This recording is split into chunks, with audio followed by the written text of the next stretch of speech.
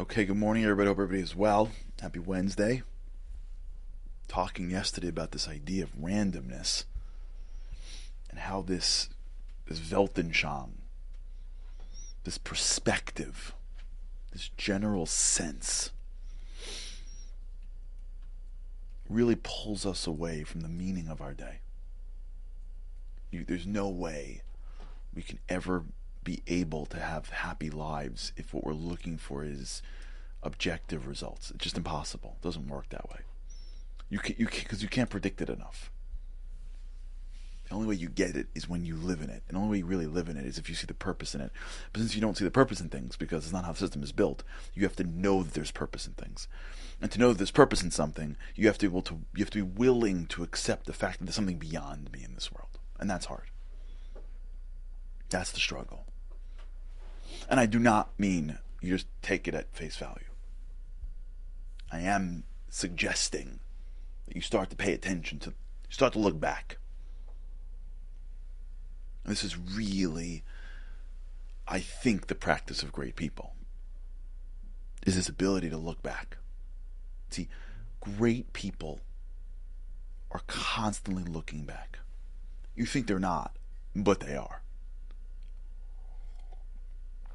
You think great people are like, what was, let's keep on going.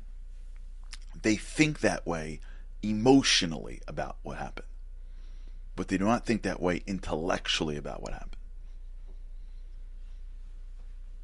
When you look at the life of someone who's achieved an enormous amount, they know, and this is the major distinction that we've spoken about here before, but great people know that to be great, you have to be an expert at something. You can't be mediocre at everything, because then you'll just feel like everybody else. You can't move the needle in your life if you don't have any level of expertise. That means the things you do in your life have to be deeper work. And the way you do things deeper is you look back on them. Failure only works to your benefit if you're literally learning something, not figuratively learning something. You're not like, okay, I fail, I can do it. Failure is fine. Fail fast. Like these concepts. No, failure is not a great thing in general. You don't want to fail. If you fail, you want to learn. Right? The value of failure is that it's a lesson. But if you don't go to class called failure and learn the actual lesson, then the next time you do something, you won't know how to do it. You'll be able to condition failure into your system, but why is that a good thing? You don't have to condition failure. You don't want to start to become. You don't want to start to marinate failure into your mind, so that it becomes more normal. So that when you fail again, it feels more like you. You don't want to have neural connections that are, hey, when we do things, most of the times we fail. That's not the goal.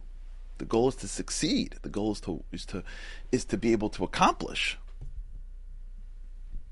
Failure only is valuable if you actually take the time to learn the specific lessons, the micro lessons of failure. If you're not willing after a failure to sit through the uncomfortable, what did I do wrong? Specifically, what did I do wrong?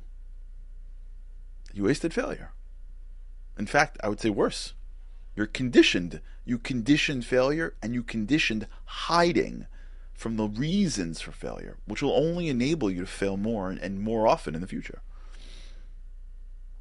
Right? If you get a 65 on a test, the goal is to go through what you got wrong, so the next time you take the test, you get them right. It's not to just say, okay, fine, I got a 65. But life is way too busy for us to do that. Life is not purposeful enough for us to do that. I don't have to review my conversation with my wife if it didn't go well. I don't have to review what went wrong in my house. I don't have to review what went wrong in my work. I don't have to review why I'm not achieving my goals. I don't have to review why I'm not where I should be internally. What? Are you kidding me?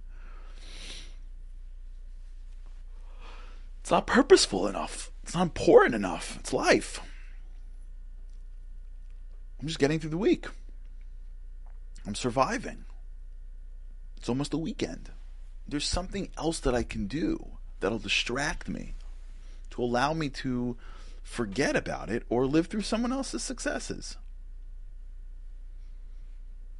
Right? When you live in a world of which what's in front of you is not purposeful enough, you treat it as such. Really, where the greatness comes is the recognition that everything in front of me really requires a sense of growing towards excellence, striving towards excellence. And excellence needs me to think a little bit.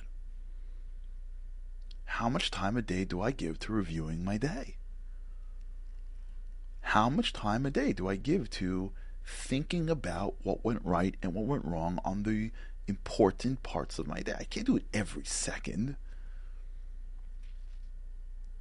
And although everything has purpose, I have to pick the things that I want to double down in. Yes, every person I meet at the wedding is purposeful, but it doesn't mean that every person I meet at the wedding now requires my full-time attention. But I have to look at my life, and I have to be willing to spend the time in review.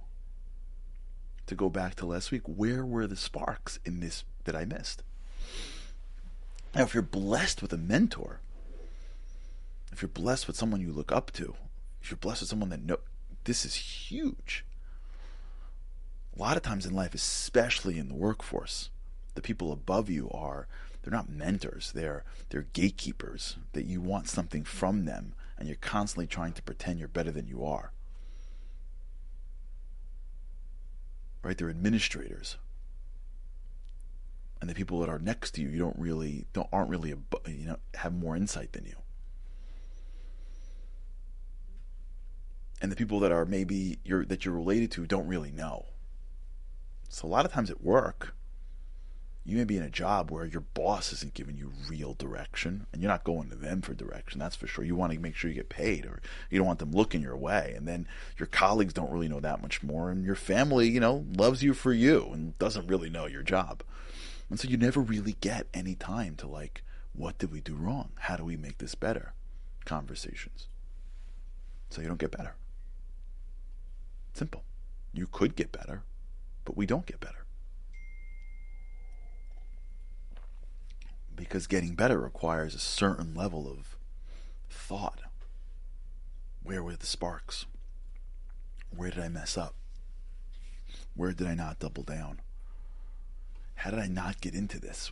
What mistake did I make that I don't want to make again? Many times, by the time we can actually sit down and think, the day is so long that we're exhausted. And so you can't really think. And then we make all these plans to get up early, but we're too tired to wake up. And by the time we get up, the day's already started. And then days become weeks, which becomes months, which becomes years, and we forgot already. I had this practice a couple years ago. For those that are journaling, you don't have this problem. The original daily boosters out there that we did journaling, I think in the first 50 episodes, we did it every day. There was a part of my life where I was really, really focused on this. And I would really spend time every day. And then every Friday, seriously, I would sit with a cup of coffee before Shabbat. And I would review the week. And it shocked me how little I remembered. It shocked me. How clear the lesson was, how clear the failure or the success was on Tuesday. How clear this thing was, and how by Friday I had basically forgotten the real gist of it. I remembered what happened, but how and what I can learn basically gone. It shocked me. The growth that I had on my own self-awareness during that period of time before I got too busy. This is a huge problem that we all have. which relates back to the fact that we don't really understand and appreciate the purpose of everything coming our way, or pick things that are purposeful. Because if we did, we would make sure that we were focusing on them not only while we do them, but afterwards. Remember Moses and God? You see my back? God goes, if you really want to see me, look backwards when it's over. You got it at the end of your day, at the end of your week, at the end of your project, at the end of your conversation. Take a moment and look back. If you really want to see me, if you want to see depth, if you want to see where you're going to get greater. This is the habit for life God's giving Moses. This is way before, sort of personal growth people started talking about it and psychologists started studying it. Look back, God says. Take the time to review. Don't rush. Don't rush. You'd be surprised just how much the world goes in circles. Catch it on the next turn. Don't rush. Life is not linear. It's circular. Hopefully it's upwardly mobile circular, but it's circular. History repeats itself. The year is a cycle. You don't graduate out of a holiday and never see it again. It cycles. The week is a cycle. The day is a cycle. Look at this world. It's just cycles. Morning, noon, morning, afternoon, night. The weekends, the months, the seasons, the holidays. Just look around at all the circles spinning around you, and you'll see that so much of our life comes back.